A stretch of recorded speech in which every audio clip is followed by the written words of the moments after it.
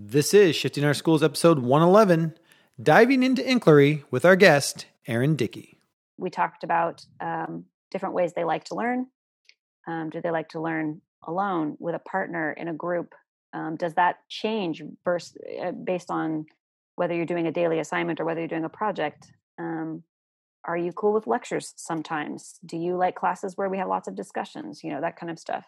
Listen up, educators. Are you looking to take your classroom to the next level? The technological shift in education is happening right now. If you're looking to integrate technology into your classroom, you're in the right place. Welcome to Shifting Our Schools with your host, Jeff Udick.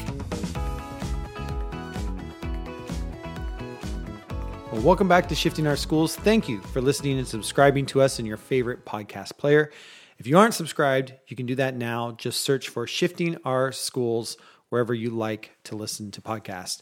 We really do appreciate all of you who continue to spread the word about Shifting Our Schools. We love to hear your thoughts on different episodes, and you can do that by tweeting us using the hashtag SOSPodcast, or let us know where you listen to our podcast. We always like to know where you are listening from. You can also reach out to us via email at sospodcast@gmail.com. Is there something you'd like us to talk about on the show, or if you have thoughts about any of our episodes?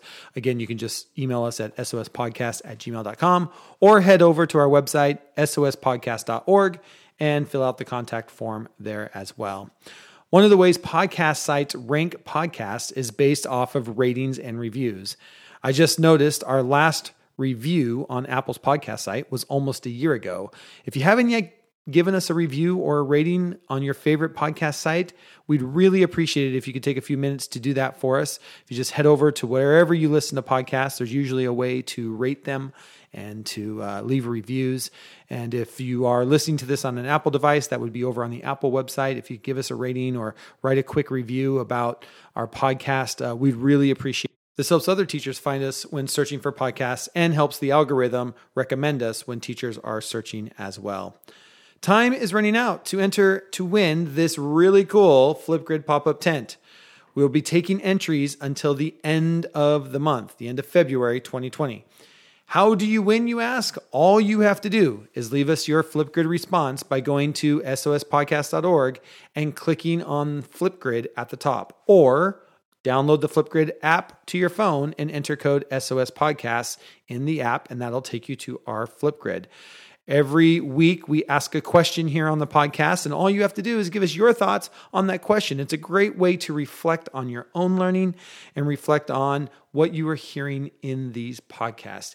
Each week, we ask a question based on that week's episode for you to ponder about, and then you get an opportunity to leave your response, and it enters you to win our cool prize.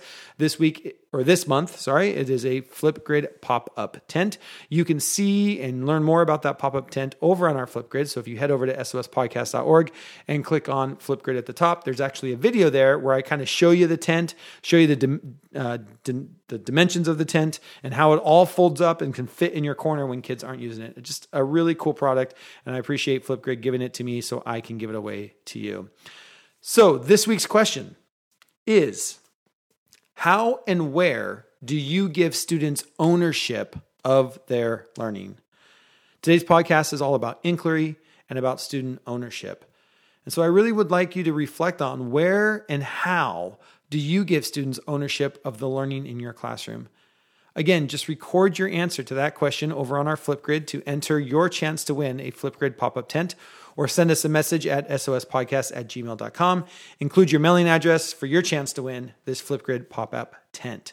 We all grow when we share and learn together. This week, Chris Butler and I have a chat with Erin Dickey, a high school teacher focused on inquiry with her students driving their own learning, right down to students creating the class syllabus.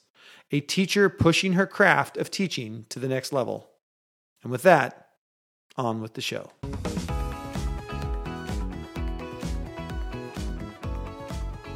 All right, welcome back to another episode of Shifting Our Schools. So glad to be back here with my co-host, Chris Butler, and Erin Dickey, who used to be on the podcast with Chris. We're going to get that whole lowdown here as well, and also just a great person. So I'm so excited to have you thank you. back on the podcast. I was going to look up, I'll look it up while you and Chris are talking, because you were on the podcast before, and I'll find what number that is and make sure that gets into the show. Yes.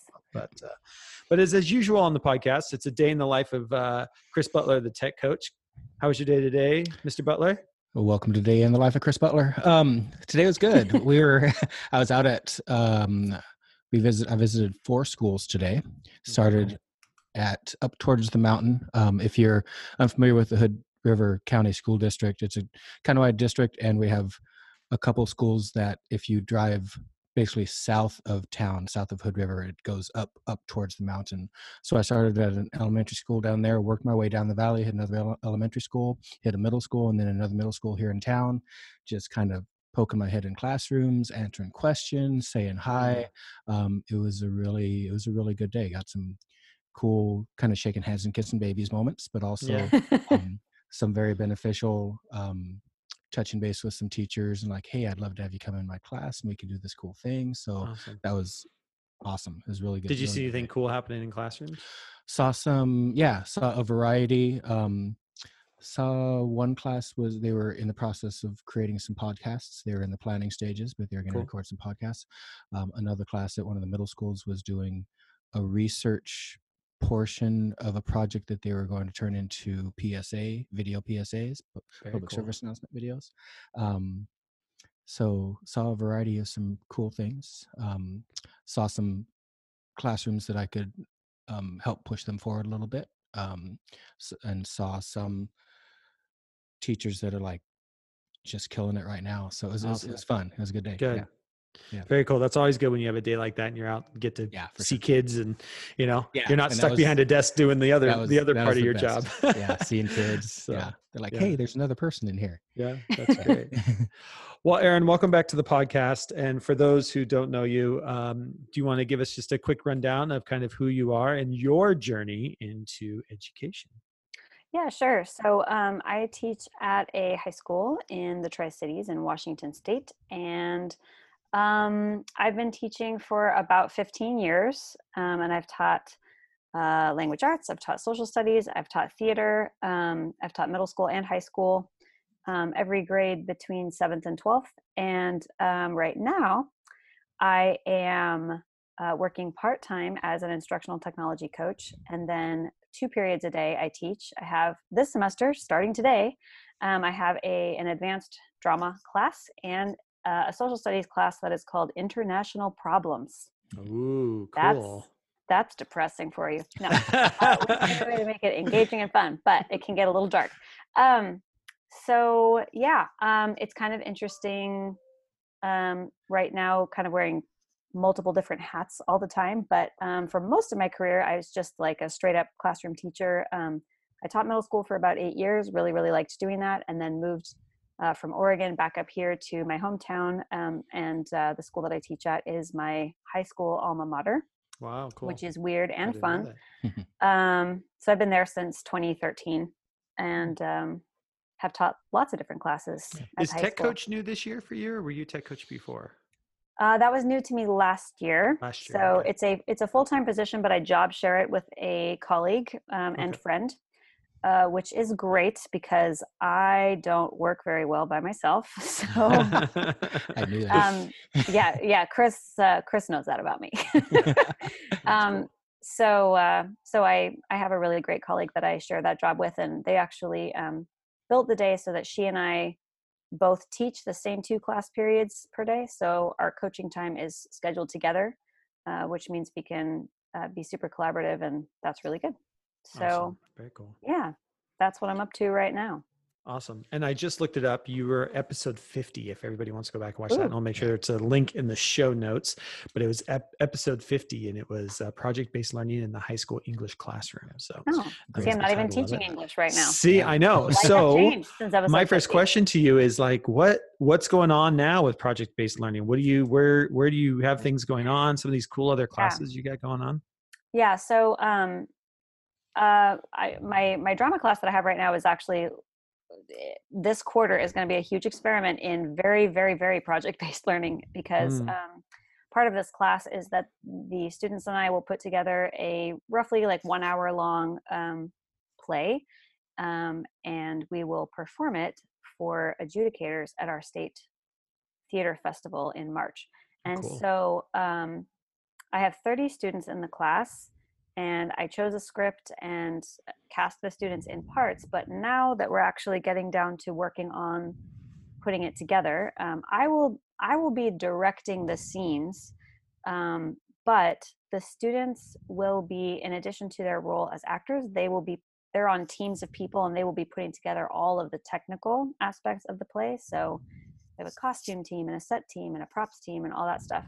And so they're already like well in the throes of starting to make lists and plans and gather items and strategize about how we can do things. And our production has to be mobile. We have to drive it about 6 hours across the mountains. And so they're thinking about how we can make that happen. And so that whole class this quarter is just going to be focused around that project. And it's very interdependent learning. Everyone needs everyone else, which is really great.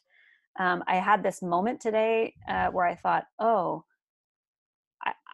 what I don't have in place right now is I don't have a system in place for kind of tracking where we're at on a daily or weekly basis. And I realized that the desire I had to come up with something like that was kind of based on, I'm probably going to have to put grades in the grade book at some point. Yeah. Because in my drama class, that class, we don't have a lot of trouble with, like, I don't know, motivating students to want to work on the project or with investing them in the project. They're all super invested. It's an elective class. No one has to take it. So everyone's already like working like busy little beavers on their elements of the production. And so now I'm thinking, I might have to come up with some sort of, I don't know, artificial way to give them points for what they're doing in or the grade something. book. Gotta have something Gotta in have the book, right? It's always an irritation to me. I would love to work in an environment where we didn't have grades, but it's very much not the environment that I'm working in. So I got to figure out a way around that. Haven't figured that one out yet, but that's a very small problem to solve. The project itself is off and running, and people are excited.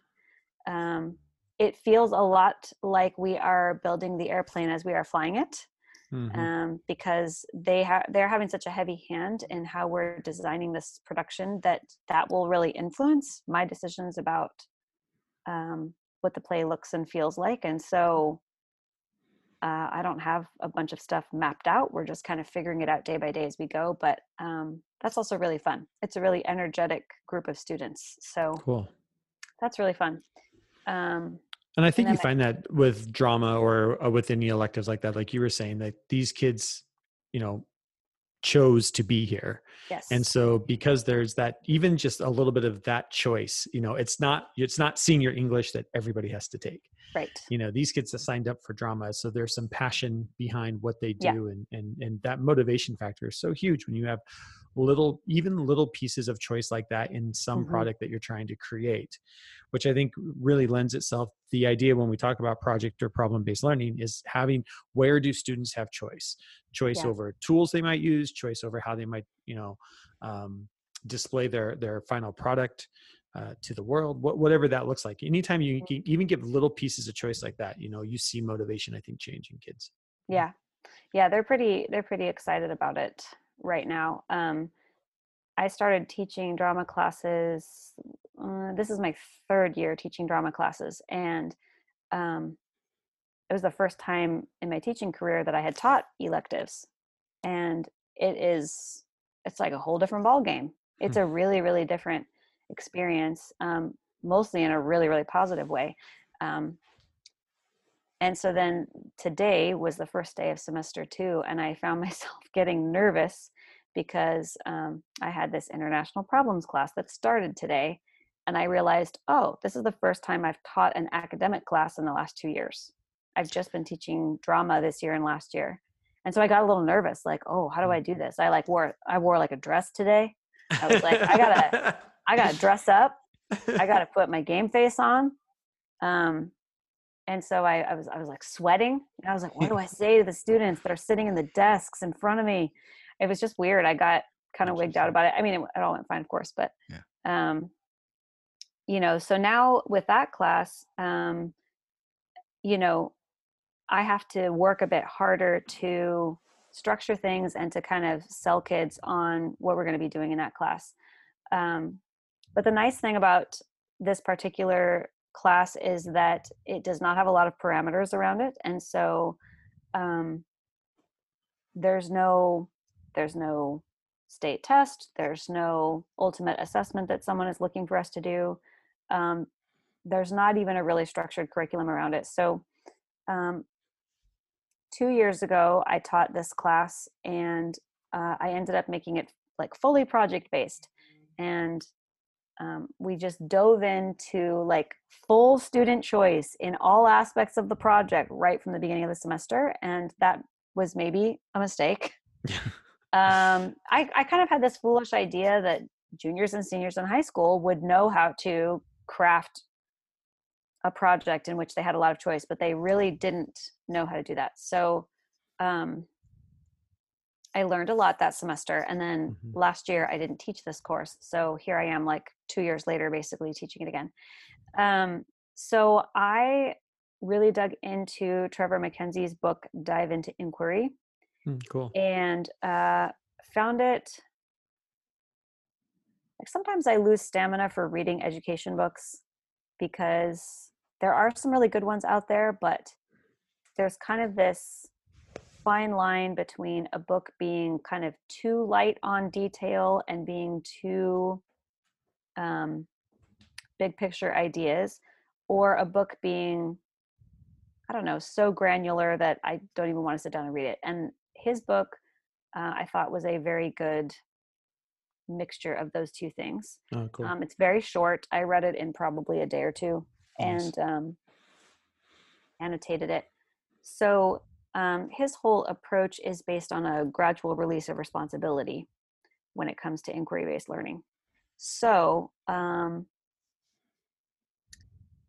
the other thing that he does, which I started today, is he actually has his students help design the syllabus for the class. And so we started that process in my class today. And I was already a little nervous. And then that kind of made me more nervous just because I've never done that with students before. Yeah. But got them going on some good conversations, had them start brainstorming. Okay, this is international problems. What do you guys want to study? What topics are you interested in? We talked about different ways they like to learn. Do they like to learn alone, with a partner, in a group? Does that change based on whether you're doing a daily assignment or whether you're doing a project? Are you cool with lectures sometimes? Do you like classes where we have lots of discussions? That kind of stuff. And sorry, my phone was ringing. And so then tomorrow we'll continue those conversations and start to build them into a shared document. And then the first project that we're going to do in that class, I wouldn't call it true PBL, but it's going to be like dipping our toes in the pool. And we're all going to study the same topic. I'm going to craft the essential question, and I'm going to give them resources and kind of move them through that process. And then over time, as we get to the end of the semester, we'll end the semester with a totally free choice project where they will select the topic, they'll write an essential question, they'll pull resources, and they'll determine how they're going to express their learning. And so, yeah, we're just going to scaffold it from first project to last project, because last time I tried this, we started with a totally free project, and some kids just like dove in and thrived on that, and that was super cool. But that was not a majority of the students. Yeah. Many kids were so uncomfortable with me not giving them more specifics. So they didn't have a problem picking a topic, but then after that, it was like the Wild West. They just were very scared. Yeah. So I'm going to build up to it this time around, which I think is going to go better. Do you have a cycle that you use? Like, do you follow a design cycle, or do you have a project-based cycle that you like to use, where you actually like talk to kids and say, oh, we're going to spend a week in inquiry stage, or we're going to spend a week analyzing different issues around your question? Or do you just kind of play it by ear? How do you kind of structure when you talk about like putting those structures in place, what's that look like? So I think in the first unit is going to look more like a traditional classroom unit where I'm going to be like, our first unit is going to be all about the basics of US foreign policy, because they can't really dive into anything else that we do in this class without understanding international relations to some degree.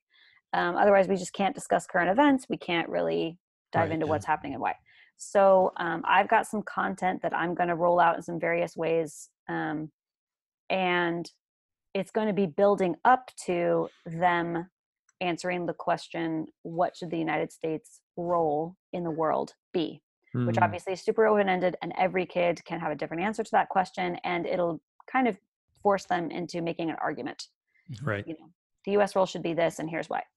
And I think the end product is going to look a bit more traditional, because what I want to accustom them to is the idea of using an essential question to guide their learning. I want to kind of roll out some of the types of resources that I think they ought to look for when they have more independence.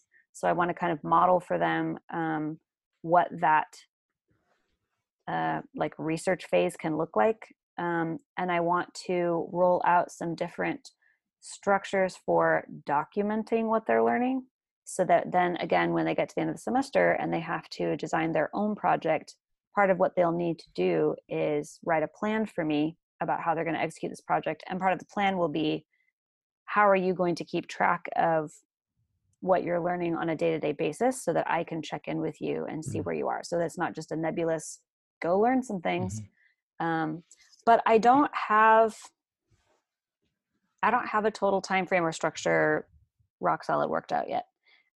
I might also be building this class while it's happening a little bit. I'm not sure how all the pieces are going to interact yet. Part of that's because there's another kind of gimmicky thing that I'm also going to add into the class, and I'm typically sort of anti-gimmicky things, but I like this one, which is it's a site called Fan School, and it is essentially, it's like fantasy football, but for global current events. So the kids draft countries, and the list of countries that they draft is that's their team of countries. And then they get points based on how often their countries are mentioned in the New York Times. And then points are added or subtracted to that based on the tone of how the country is mentioned, whether it's a positive tone or a negative tone. And so it's kind of a gamified way of getting kids into current events and keeping track of what's going on. So I'm trying to find a way to fold that into what we're going to be doing in the class. Cool. Basically, Jeff, what I'm telling you is I don't know. Yeah. That's the short answer. I don't know. What I really like, Aaron, is the fact that you, having taught this before, but not having taught it for a year and a half, basically, you reflected on what you did last time, what went well, what you could tweak, what you could change, and having worked with you in kind of building that class, which was, and I remember it was like, all right, we're going to do this full on PBL, and we're going to help teach kids how to create guiding questions, and they're going to choose their own question, and they're just going to go, and it's going to rock. And we had big dreams and starry eyes, and that's you and me in a nutshell. Right. And it, for those kids that were good with it and able to handle it, it was amazing. But you're right, it probably needed more structure. Which I think you've taken into account for this time, and you're putting that in, and you're kind of pulling back the reins. And I love the idea of that gradual release of control for students. That's so powerful. So I'm anxious to hear how this class goes for you. Yeah, we'll see how it goes. There's already some pretty bro-y guys in there that are quite jocular. And but they also very cheerfully said goodbye to me at the door at the end of class. Okay. So I'm going to reel them in. Yeah. And then I'm going to dump on them like, hey, and now you're going to study the Iran nuclear deal. Get ready. So I think I think they'll get into it. I think they'll Yeah. get into it. I don't know. Yeah, I just haven't tried this scaffolded inquiry model before. So I just don't know. And the interesting thing about Trevor Mackenzie's book is he spends the bulk of the second half of the book really going into depth about the free inquiry, which is the last stage, Mm-hmm.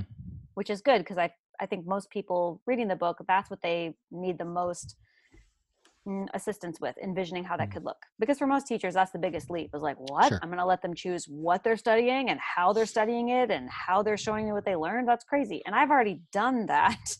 Yeah. And I actually could use a more in-depth look at like, okay, but give me all the nitty gritty of how you scaffolded this. Like, what's your, unlock your brain for me about how you build up to it. And it's not that it's not there. It's just, there aren't that many specifics about the 3 stages leading up to the final stage. Okay. So that's what I was going to ask, and you might not have the answer for this exactly, but how is this different from the inquiry work that you had the kids do prior, the first time you did this class? That was more based on trying to create a guiding question specifically? Well, basically, what I did the last time I taught the class was I just did 4 identical cycles of what he would call like the last The phase end cycle. process. I see. Yeah. Yes. Okay. And so I did make some adjustments through the semester. Like the first one, I thought, oh, that totally freaked them out. That was a lot of choice and they didn't know what to do with it. Yeah. And so then the next time I did build in a little bit more structure. I had them stick to a tighter calendar, and I had some kind of soft due dates throughout the project instead of just the big due date at the end. And those kinds of things helped. But what I like about this model is that we're all going to start in the same space on the same topic with the same guiding question. And I think another great thing about that is we'll be able to have discussions about the topic. We can bounce a lot of ideas off of each other while everyone can still have their own unique take on the question, on their answer to the question. Then as we move into the second phase, I think what the second phase is going to look like is that perhaps we'll choose a bigger umbrella topic as a class, like the Middle East or climate change or something like that.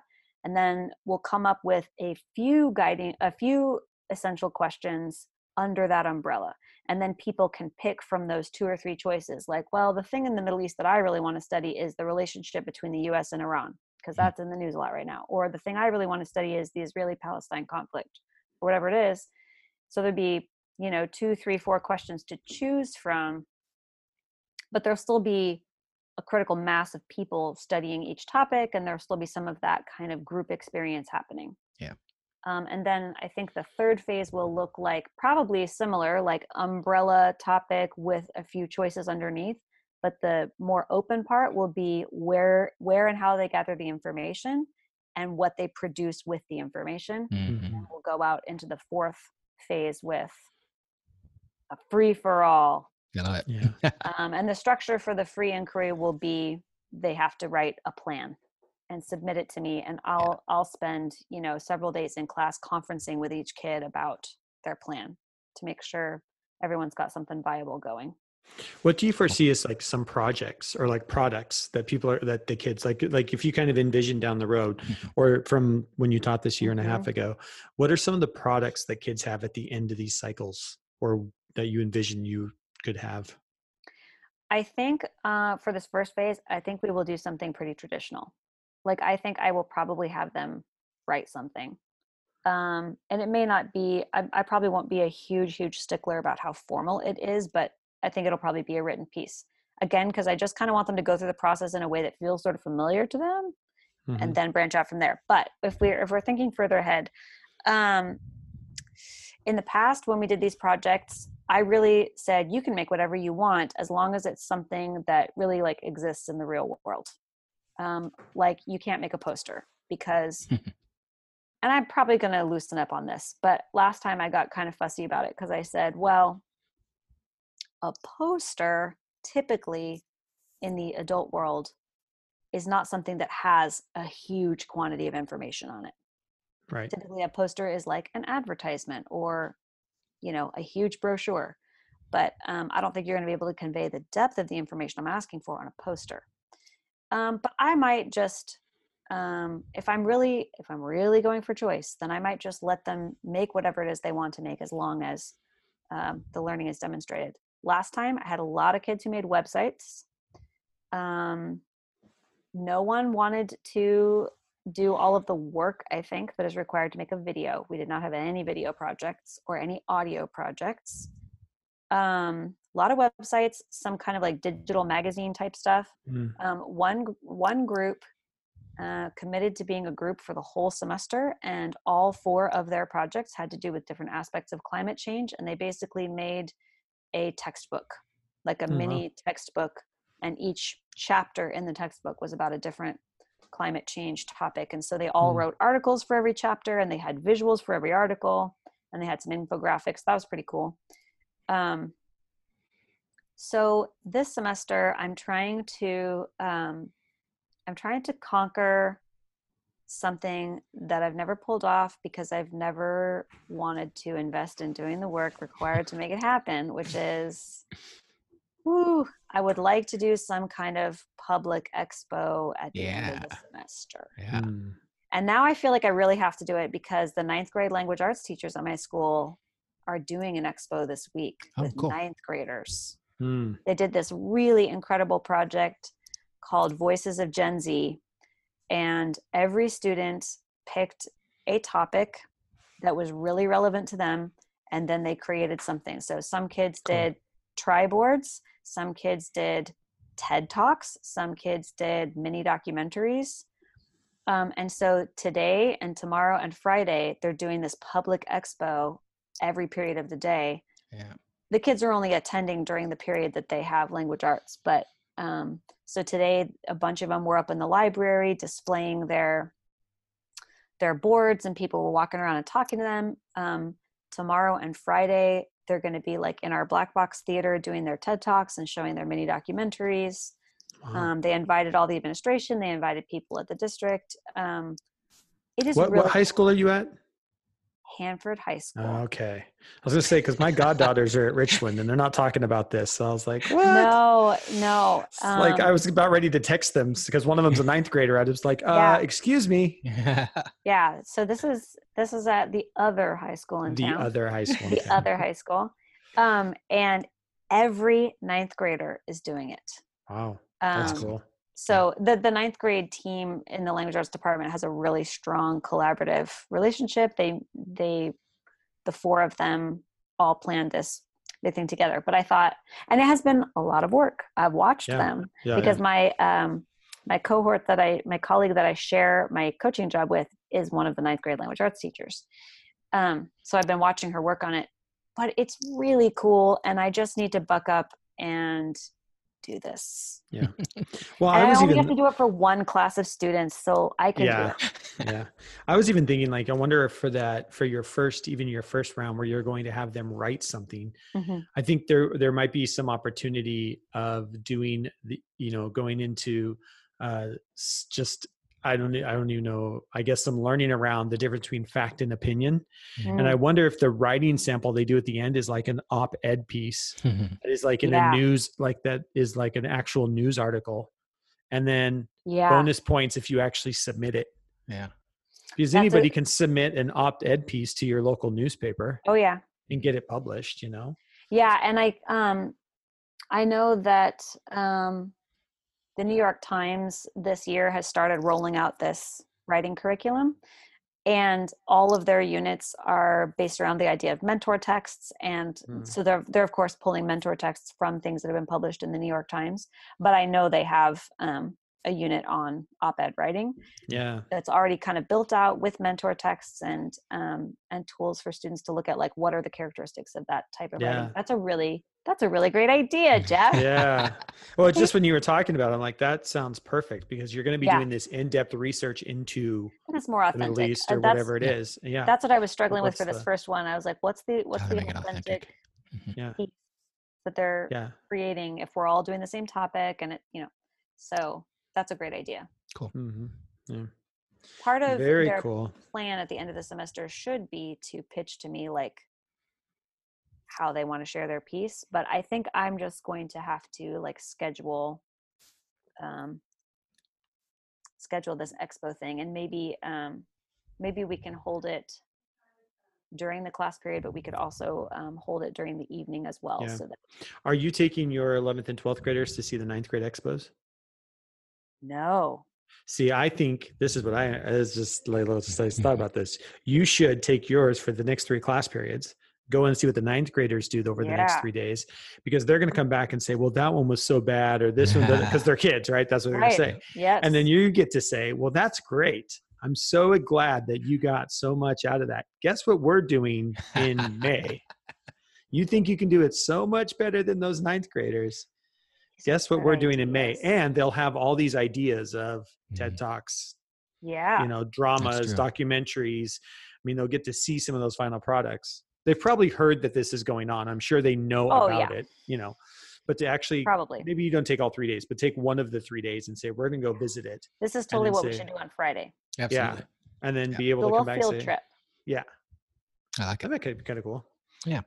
Boy, I'm so glad that I came on the podcast. That's 2 good ideas in like the last 2 minutes. Yeah. See, this is why, Chris, I need you to come back so that I know I can block out at least an hour of your time every week for these kind of conversations. I would love it. Yeah. So, speaking of that, Erin, can we shift gears a little bit and talk about the coaching? Yeah. Because I'm super curious. You said you are one of 2 coaches, 2 halftime coaches, which equals quote unquote equals 1 coach, right? Talk to me about the benefits, the dynamics of having 2 coaches in one building, because I'm kind of super jealous because I'm one coach for 8 buildings. So baby steps, Hood River. Almost the same. Almost. It's really, really similar. Oh my gosh. I think so. I will be totally honest and say that I think coaching is tough, or I would say I think it's tough to break into a space where coaching is actually what you are doing. I don't feel like I'm spending a lot of time authentically coaching or doing coaching cycles with people that I work with. And that's for a variety of reasons. And I don't feel super negative about that. I feel like that's where our building is right now. But getting to the question that you actually asked me, I actually think there are positives and negatives to splitting this job between 2 people. The negatives are that she and I both have to gear shift so much during our day that we have to flip back and forth between teacher mode and coach mode, not in like some kind of official sense, but just there's so much to do in both of those roles. Even though she and I each only teach 2 periods per day, you guys know you could spend all day planning for those 2 periods, no problem.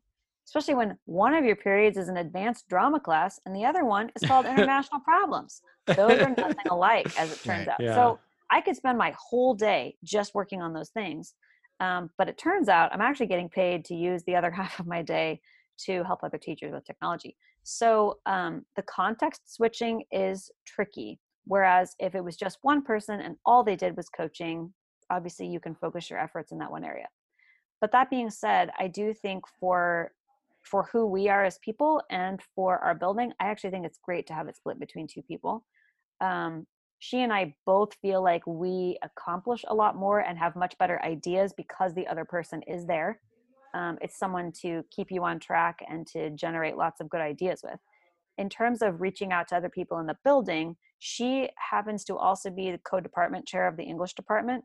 And so she has a huge in with a massive department of people who it's the only department that really teaches every kid in the school, because English is the only class that you have to take all 4 years of high school. So she has done a lot of really good work with her natural colleagues in the English department, where she's kind of like combining her role as department chair and ninth grade team member and instructional technology coach. And that has created some really great outcomes like this ninth grade expo that they're doing. She didn't cause that to happen single-handedly, but her work as a coach hugely informed that project, and vice versa. So whereas I have kind of a more natural connection to the social studies department and the arts department. And so we've kind of each been able to use our collegial relationships and in some cases our personal relationships on the staff to kind of spread tentacles out, not to be too creepy, but so I think in that way we have reached more people than either of us could have were we the only person in that role. So talk about that a little bit more as far as reaching more people, more teachers. What type of growth have you seen? So full disclosure for our listeners, I was the coach at that building prior to Aaron and Natalie. And the role has sort of shifted dynamics a little bit. But so what type of growth have you seen? What you said that you're kind of reaching more people, which is awesome, because that was always honestly a struggle for me. It's a struggle for any coach, right? That's the reality of the game. Yes. So what type of growth have you seen? So speaking to what you mentioned about how the definition of the role is a little bit different than when you were in it.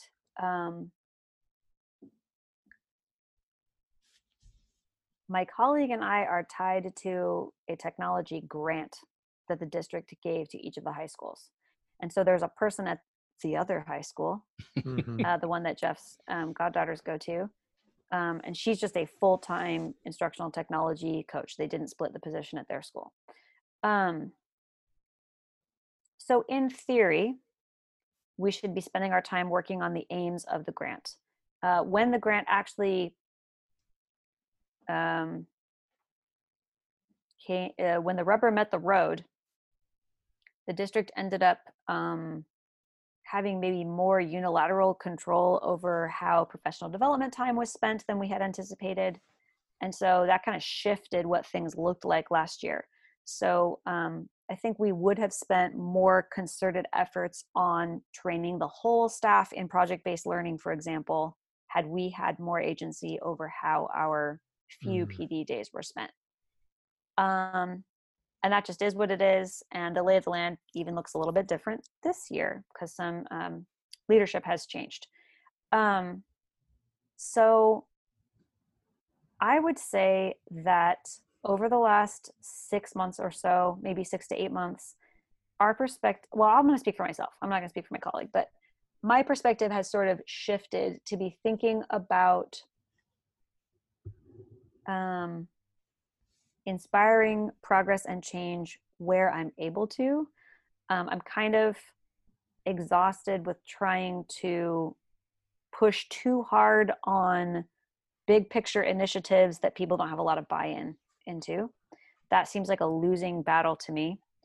And so a few things that we're doing. One is we have a group at the school now that's called Innovation Team that is entirely voluntary.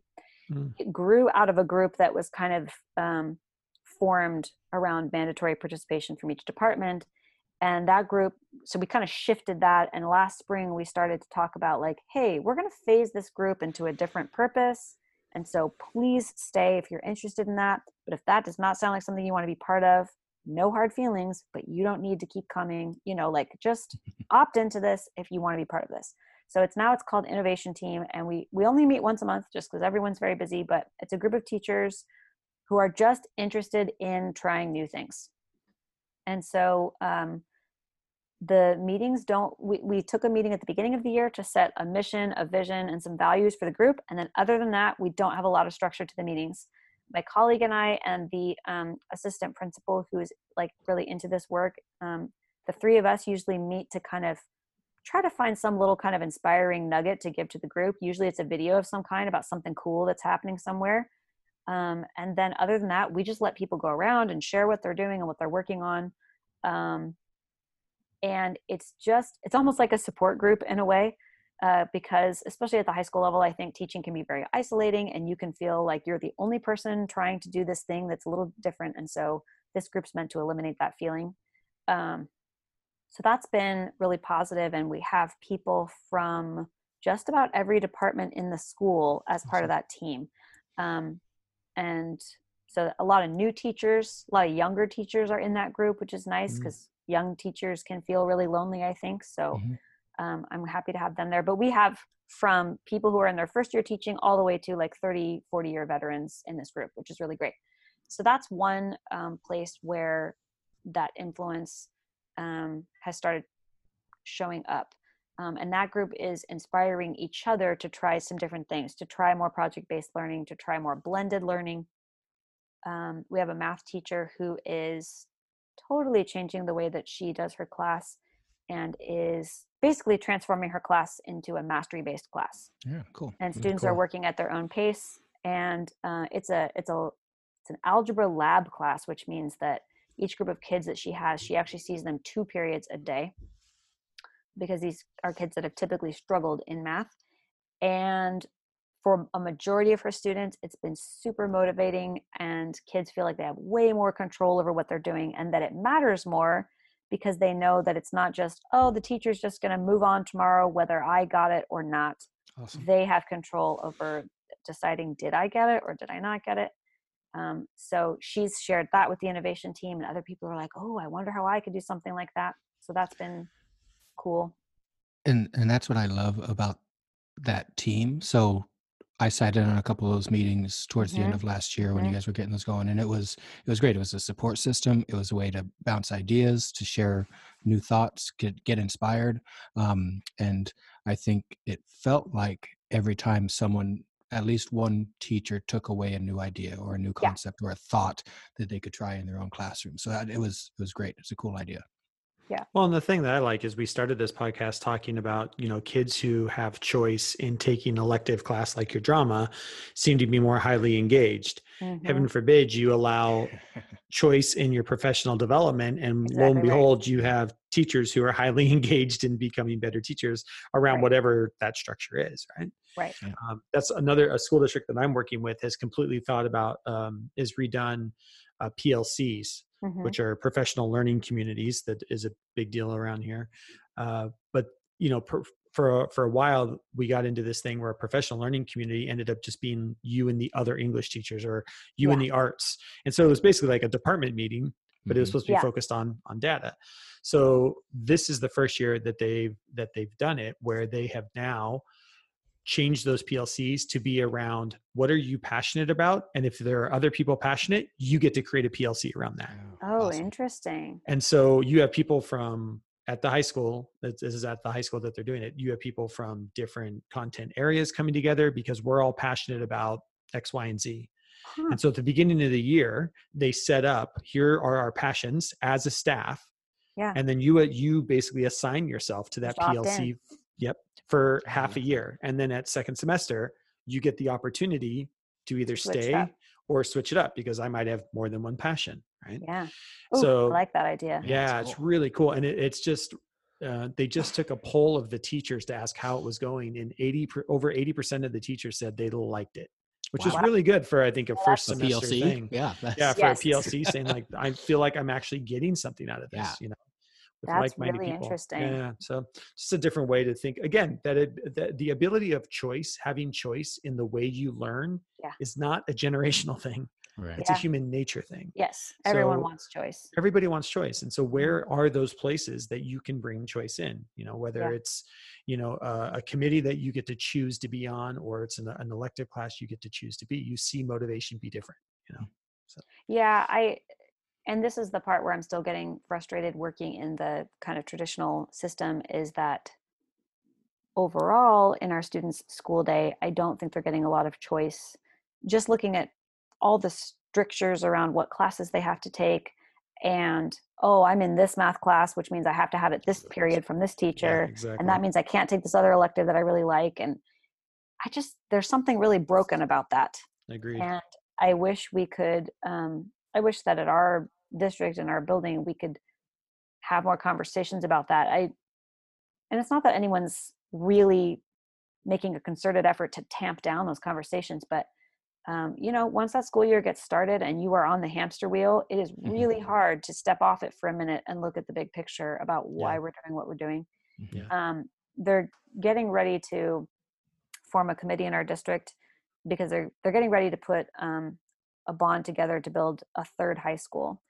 And so, I'm part of the fine arts department as a drama teacher. And so the other performing arts people want to make sure there's a performing arts person on this building committee, because the arts have like very specific things they want in a facility. We need lights and a stage. Lights. We need a stage. We need more than one stage. We need soundproof rooms. Yeah. All kinds of gadgets and gizmos. Yeah, of course. Absolutely. And so the person in our department who is for now going to be on that committee, he's like forwarded us this email that he got because he's on the committee. And the whatever design firm is helping design the new building, they like had these 2 videos that they wanted everyone on the committee to watch to kind of start thinking about, hey, we're building a new school. And the videos were about like 21st century learning and how the students of today need different things. And they were good videos, but I just thought they kind of bummed me out a little bit, because I thought, well, what about the rest of us that stay at the school we're at right now? What about the people that don't go work at the new school? Yeah. When do we get to reimagine what 21st century learning looks like? I mean, it's 2020 right now. Yeah. So we're 20% of the way through the 21st century. When are we going to make any adjustments to the model? Yeah. Because there are so many adjustments that could be made, even though we're not building a new building and we're not going to tear down classroom walls. We can metaphorically tear down some walls. Yeah, we can absolutely. tear down the walls that are the schedule.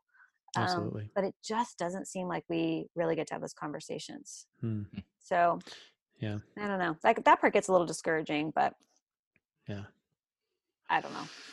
I that's one of the things that my colleague and I have been talking about a lot in the last 6 months is, okay, we're kind of tired of like banging our heads against the brick wall of the system. So that's part of where innovation team came from, was let's form a group of people to talk about changes that we can make within the structure that we already have. Like this math teacher who's switching to this mastery-based system. It's a big shift for her students. It's a shift for her, but she's really excited about it. So she's putting tons of time and energy into it and is not complaining about that aspect of it. She's like energized by it, which is great. But that's a huge shift that's going to make an impact in the mathematical learning of those students that did not require busting up the schedule, did not require tearing down any walls. So that's kind of where we're trying to focus our efforts. I would say it feels like a really slow burn still when I think about all the people we haven't really made contact with. When I walk through the halls and I kind of make casual observations about what it seems like is happening. And we have lots and lots of good teachers at our school that are doing a really good job at the old model. But I just wish we had more people trying newer models. Because I think there's so much potential there for kids. Yeah, well, and that's what we're all about, right? Is how do you keep making those small steps that impact teaching and learning for kids? And it sounds like you've got some things. This innovation team sounds really good.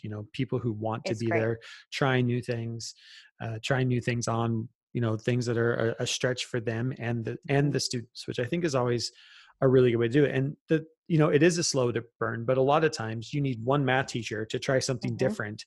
And there are going to be a lot of iterations and it'll never be perfect, but until it gets better. But then another math teacher sees that and another math teacher sees that. Next thing you know, that's just the way the math is done. Right. I am hoping so. I want to share like one more little anecdote with you guys, which is we got the middle school and high school coaches got to go to a conference again this year, the iNicole conference, although now the organization has changed its name to the Aurora Institute for those who are following along at home. They unveiled their new name at the conference. It's kind of confusing. So we went to Well, a couple of people in the group went to a panel discussion with students and adults from this school in Boise that's called One Stone. And then they got all excited about this panel discussion they had witnessed. So then we all went to a showing of this. They have like a 1-hour documentary about their school. And it was like a real eye-opening moment for me. And I think of myself as somebody who knows about some of the up and coming stuff in the education world, has some visions about like what school could look like that's different from what it does look like now. But this just totally blew that wide open. It's a school that the idea for the school came from students. They were part of an after-school program that was about getting them involved in their community and solving community problems.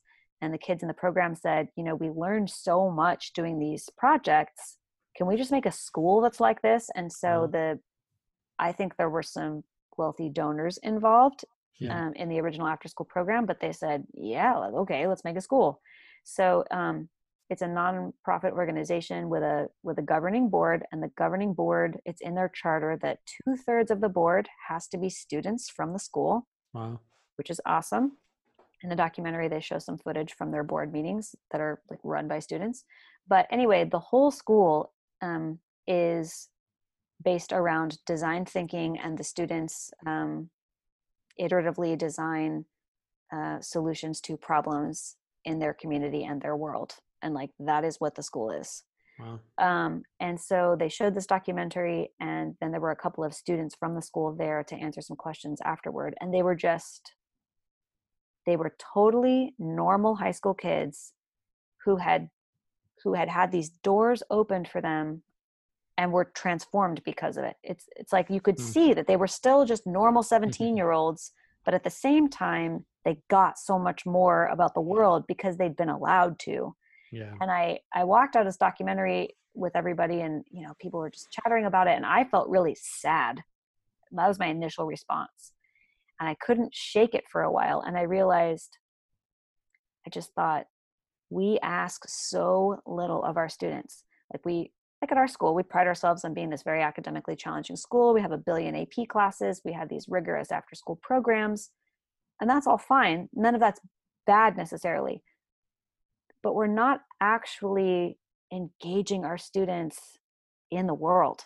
They're just playing a really leveled up version of the game of school. They're not actually out in their community doing things that matter to them. Yeah. And it was really astonishing to look at this film of all these kids doing stuff, only doing things that were meaningful. Yeah. I thought, whoa, we got a long way to go.